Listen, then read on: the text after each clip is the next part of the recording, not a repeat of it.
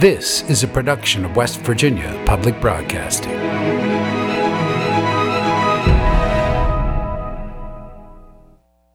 Support for the legislature today is provided by West Virginia University, offering education, healthcare, and the opportunity to achieve career success since 1867. Information at go.wvu.edu/forward.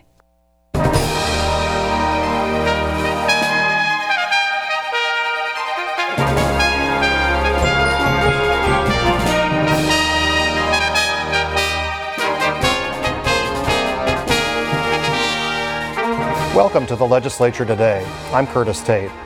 We're in the last 2 weeks of the 2024 legislative session.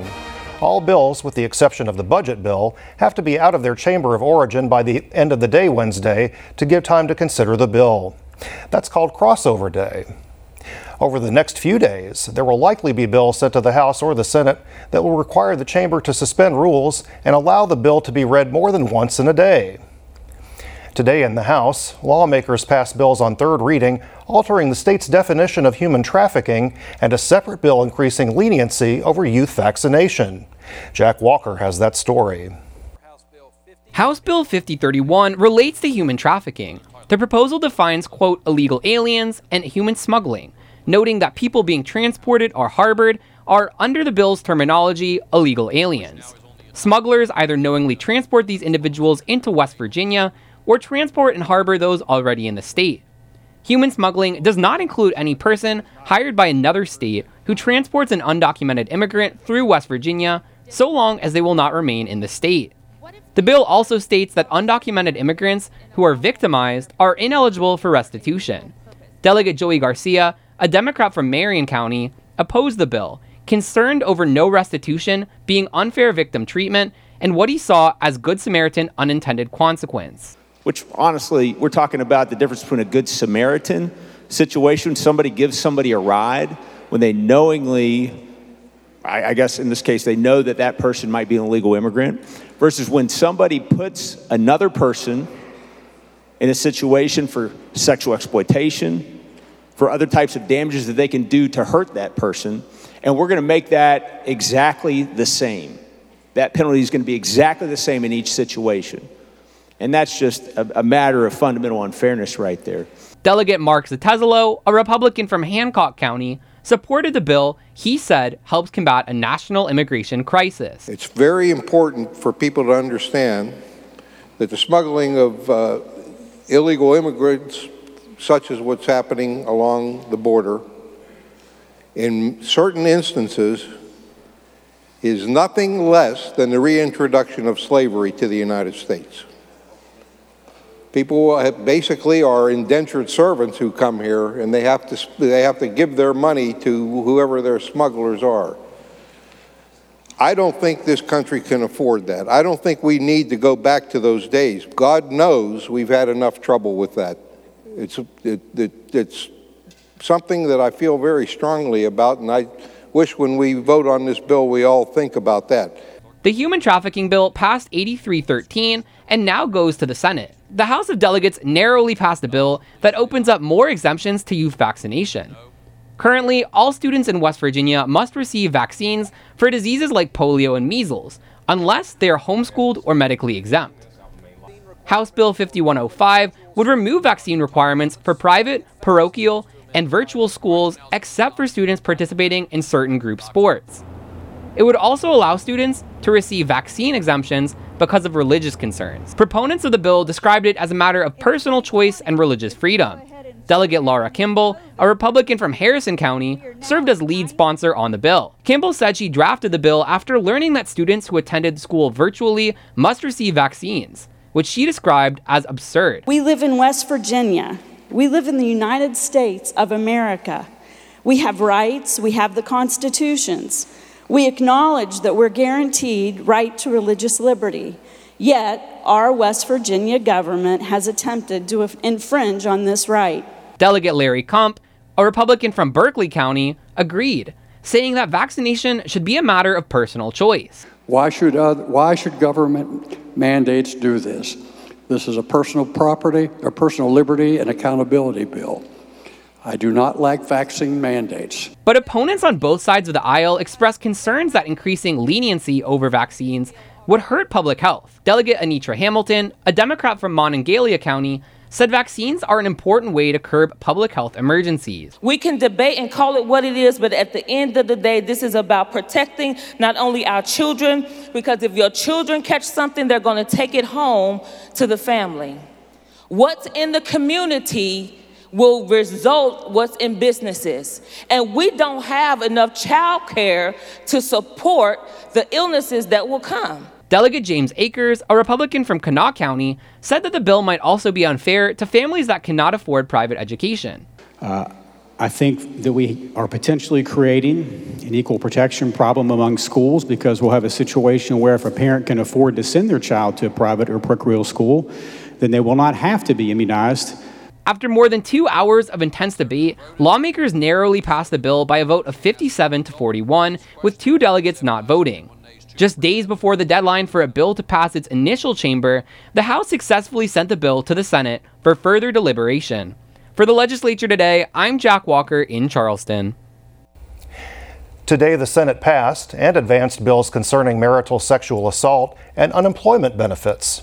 Brianna Heaney has the story. Currently, in state criminal law, there is an exemption for sexual abuse in marriage. Today, the Senate passed a bill that would change that. The bill requires that there was physical force that overcame earnest resistance. Lead sponsor of the bill, Senator Ryan Weld, a Republican from Brooke County, says it's time to correct this injustice. Our sexual assault code was amended way back in 1976 by my predecessor, the late senator from Ohio County, Judith Herndon, who, as one of only 8 Republicans in the Senate and the only female in the Senate at the time, removed the marital exception from our sexual assault code. And so this is carrying on what I believe to be an unfinished job that she wasn't able to get done before she unfortunately passed away in 1980. Sexual abuse currently in code has an exception, what is known as the marital exception. And so that if you are married to somebody and you touch them in a private area as the result of forcible compulsion, you cannot be convicted of a crime. Senator Michael Azinger, a Republican from Wood County, was one of 9 no votes. He says he doesn't have a problem with the entire bill, just parts of it. If you have just your general play between husband and wife, that goes on in every marriage and in every house, and something goes bad, then a divorce comes along, something like that could be used potentially against the husband in later times with some kind of a divorce in front of a judge or whatever. That's my problem. Today, the Senate advanced 2 bills that would lower unemployment benefits. Currently, people can receive 26 weeks of benefits and a maximum weekly benefit of $624 if they lose their job through no fault of their own, meaning they were separated from their jobs due to a lack of available work. Senate Bill 840 would reduce the maximum amount to $550 a week. Senate Bill 841 reduces the duration of benefits. It works on a tiered system based on statewide unemployment numbers. If unemployment is under 5%, which it currently is, then the maximum benefit duration would be 12 weeks, cutting it down by more than half. The maximum benefit under the bill is 20 weeks, if there is a severe recession with an unemployment rate of 9%. Sponsor of Senate Bill 840, Senator Eric Tarr, a Republican from Putnam County, says this bill is to help secure the longevity of the unemployment fund. Again, I would support having this read the first time.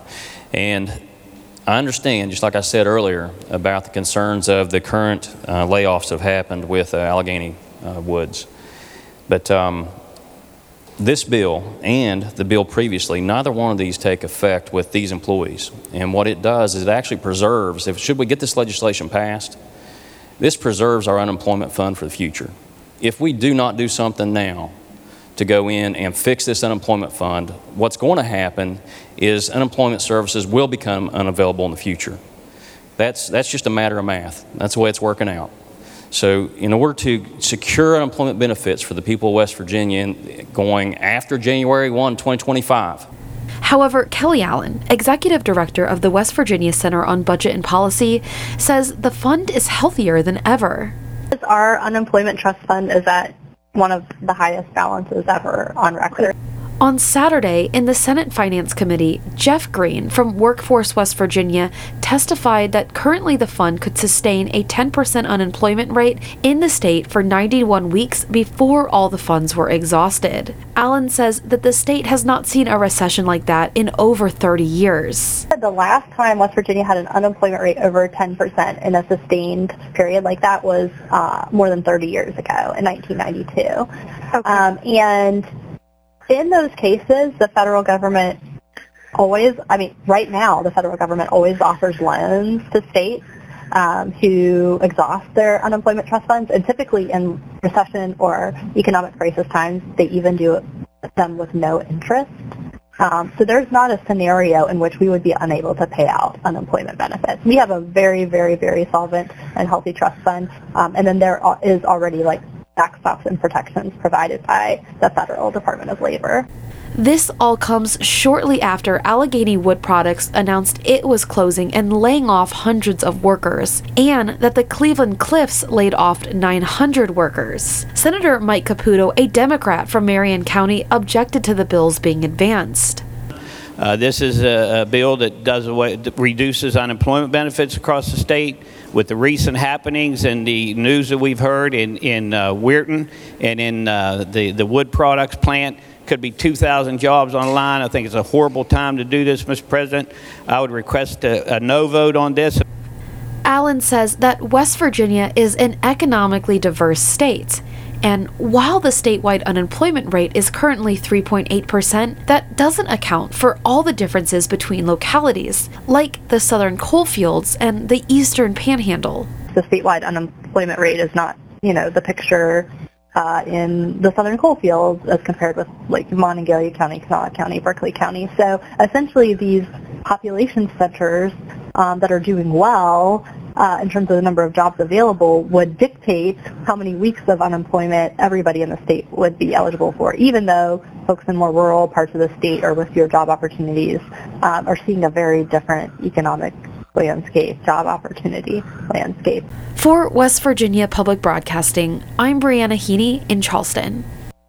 For Nursing Day at the Capitol, Bob Brunner spoke with nurses about the challenges they face, and he spoke with a leader who runs a retreat for nurses who are burned out. Did you ever think an operating room nurse risked cancer from smoke? Apparently, the issue is getting more serious, and nurses are really worried about it. And the president of the Nurses Association, Dante Newsom, says legislation is needed. The standard practice of what's called electric cautery to make some surgical incisions is something that a lot of surgeons are just used to doing. And there's this belief that the existing infrastructure and technology in the OR, which is like air exchanges that exchange the air in the room somewhere between 16 and 30 times an hour. But if you've ever been in an OR, you can actually see the smoke from these devices just rising and passing right over you very slowly. And definitely enough time to breathe it in and have that toxic exposure. This might seem to you to be kind of a no-brainer. First of all, if you use this thing, people who are working in the operating room can suck in enough smoke from the incisions to get cancer. If you use this thing, which is $4 more, they don't. Of course, there's always burnout and shortages, particularly in light of the recent COVID outbreak.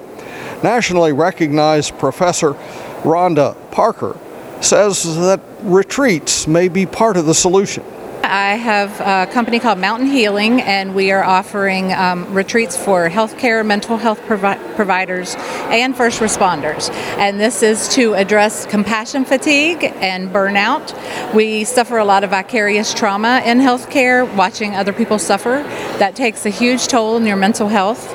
And so I think that's another reason that nurses are leaving the profession is their mental health, their physical health. Nurses Day at the Capitol is involved in both pushing for legislation and talking about careers.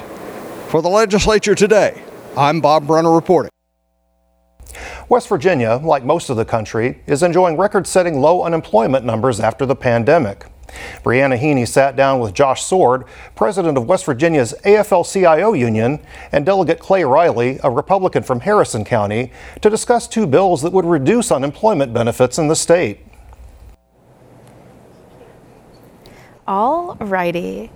Today I've got Josh Sword, president of the AFL-CIO, and then I have got Clay Riley, Delegate Clay Riley, a Republican from Harrison County. And we are here to talk about two bills in the Senate right now, Senate Bill 840 and Senate Bill 841. Both broadly reduce the benefits available to West Virginians for unemployment benefits. One reduces them in money. It reduces it by about $100 and the maximum benefit, and the other reduces the duration that you can be on those benefits. Okay, let's start right into it. Right now it's currently 26 weeks of benefits. Was that ever necessary, and is that necessary now? Is that for me? Go, yeah. Well, look, it's in statute for a reason. I think there are valid reasons for there to be an extended period of time for workers who lose their job through no fault of their own. And that's, I guess, is what is so disappointing to me this session, having this conversation. We're right on the heels of two announcements in which close to 2,000 West Virginia workers are going to be losing their job or have already lost their job through no fault of their own, to be having a conversation about reducing their benefit in any capacity, a benefit they have earned.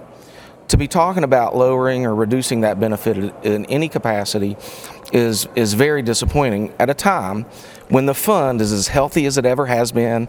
Unemployment rates are near historic lows. There's absolutely no problem with the fund. But yet we're having the discussion, and that's what's really frustrating for myself, our organization, and thousands of working families that may be losing their jobs soon. Delegate Riley, 26 weeks, was that ever necessary? Is that necessary now? You know, I think whether you say is it necessary, was it ever necessary, I think what you have to look at is what was ultimately the goal of the fund in unemployment, and it's to provide stability. Provide stability for the claimants so that they know what to expect. It's to provide stability for the businesses so they know how they can plan for their business. I think you saw in 2009 when they came in and they made a change to the wage threshold. I think when you saw they set a limit on the benefit at $424, they did that because they saw a downturn in 2008 from the recession. They had to take a Title 12 loan to try to stabilize it. And I think when you see what the Senate Bill 840 and 841 are doing now, you know, to me, whether it's 26 or what, I think what you're looking for is stability so that it's predictable, people understand what their benefits are, and so that it's not fluctuating. I mean, right now with the triggers in place, the benefits can go up, they can go down. The wage threshold can go up, it can go down. And so whether it's a claimant or whether it's a benefit, it's a little unpredictable right now. And I think that's unfair to West Virginians, and I think it's unfair to West Virginia businesses. Okay, so you're saying that because it seems like this bill, it would lose stability if this was passed because it could change. I mean. Well, I think whether you're talking about 840 or 841, we're talking in a broad sense. 840, Let's talk about again, you got to realize, I mean, the Senate is still working on these bills. I believe they're on second reading, so it's the amendment stage. I'm obviously in the House. Kind of, you know, we're still waiting to see what those bills look like when they come out. I mean, the Senate's been known to amend on first, second, and third. So what they look like when they come out, and I was referring a little bit to 841, which changes the threshold to 10,000 and sets a maximum benefit at 550. Now 840 has the indexing, which is a little bit different. Yeah, it seems like 840, at least from a worker's perspective, makes a big change to the idea of stability because things could change quickly, and you wouldn't really you don't know, okay, if I got fired tomorrow, if I get fired in 6 months, what my unemployment benefits that I'm contributing to would be. For these workers that just received notice that they're not going to have a job soon or already lost it, you want to talk about stability. The exact opposite of stability is what Senate Bill 840 does. It takes a person who has earned up to 26 weeks. In many cases, they don't get anywhere near that length. They don't need anywhere near that length of time. But what Senate Bill 840 does, in the environment that we're in today, it would take that person that has earned 26 weeks of benefits, if they would need it, and drops it down to 12. That cuts it by more than half. I mean, we're talking about workers all over the state, in many cases, not options for them in a like job, in a like trade. And I have to tell you, 3 weeks can go by really quickly. And we're talking about money that will be used to help pay rent or mortgage, pay electrical bills, provide food for families. I mean, this is real life stuff. And I guess that's why I made a comment that this is maybe the most heartless act I've seen in 25 years of representing workers at the Capitol, because I truly believe it, especially in light of these 2 announcements here in the last 10 days. Well, and I think there's some important aspects of the bill is the current posture. I mean, neither of these bills will impact the workers in the announcement that were just made. The effective date of these is January 1 of 2025. You do have historic low unemployment, so it gives some predictability. I mean, I might argue that a little bit different, that it's an unpredictable situation, but neither one of these recent announcements will be impacted by this bill in the current posture it is. So what you're trying to do is let people know what it's going to be so they can begin to prepare for it, so that we can deal with, and it is a real world situation, and right now we have a low workforce participation rate at 55%. The unemployment, I think, is around 4.3%. Josh may be able to correct me if I'm wrong on that. So I think it is what my take on the 2 bills is that it's looking to try to provide stability collectively or independently. I would say that I would strongly disagree about the impact of this legislation. Okay, let's pivot to another question. Are you worried about the effects that this legislation could have on communities that are kind of perpetually in and out of recessions? I'm talking about places like the southern coal fields, where the rolling index for their unemployment is 10 and 11%, where there aren't some of the other economic opportunities that you're seeing in other counties that are bringing that average up. These are some of the counties bringing that average down, unfortunately. Are either of you, and Clay, I'll give you a chance on this, are you concerned about this policy, which is a statewide policy, being applied to some areas where they are in kind of this perpetual recession? Well, I think, make no mistake about it, I think both Josh and I are both worried about impacts and long-term. I mean, and every member, 134 members of this legislature are. We take this thing very seriously. So yes, I mean, obviously it is a concern of what it looks like long-term. But I also know that I've talked to business owners and entrepreneurs in the southern coal fields, in McDowell, in Welch, as recently as last week, who are trying to hire managers right now, and they can't hire managers. So I think when you're talking about whether it's the indexing, and they're 2 separate bills, and so I think we ultimately really have to look at what comes out of the Senate, so that, you know, when it comes to the House, we'll be able to make a fair evaluation of it. I think the way you asked the question is the reason why we shouldn't use some kind of state average, because you cannot compare the economy in southern West Virginia to even Charleston, to the northern panhandle, to north central West Virginia, to the eastern panhandle. We shouldn't treat them equally. But I have to tell you, these folks that are losing their jobs now, it may take them 2 or 3 other jobs before they land in the right spot, and that could extend into 2025. That's why I believe strongly that this bill will impact any worker that is about to be laid off, may have already been laid off, and certainly any worker who loses their job through no fault of their own moving forward. This legislation would absolutely impact. Okay. Delegate Riley, I'm going to ask you, this legislation, as you said, it's in second reading in the Senate. If it passes the Senate and is sent over to the House, what kind of legislative priority is this for you in the House? Well, I think when we look across the board, I know from the House's side, we've been focused a lot on this year on fire and EMS and making sure that our first responders have support. You've seen that come out. You've seen some foster care. But, I mean, we take a look at all the Senate bills that come out, and economic development and unemployment were something that have been discussed. I think you saw a few bills that were introduced on the House side as well. So whatever posture comes out, I think, we look at every single bill that comes over from the Senate, and I think that's the appropriate legislative process.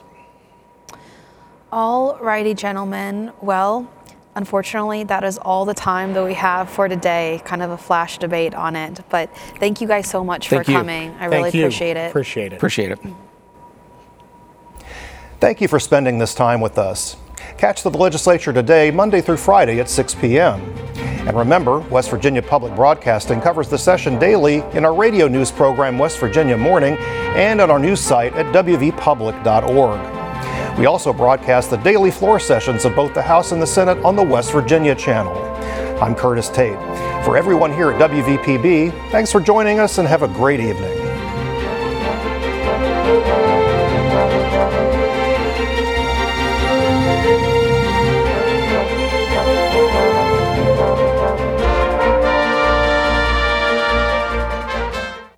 Support for the legislature today is provided by West Virginia University, offering education, healthcare, and the opportunity to achieve career success since 1867. Information at go.wvu.edu/forward.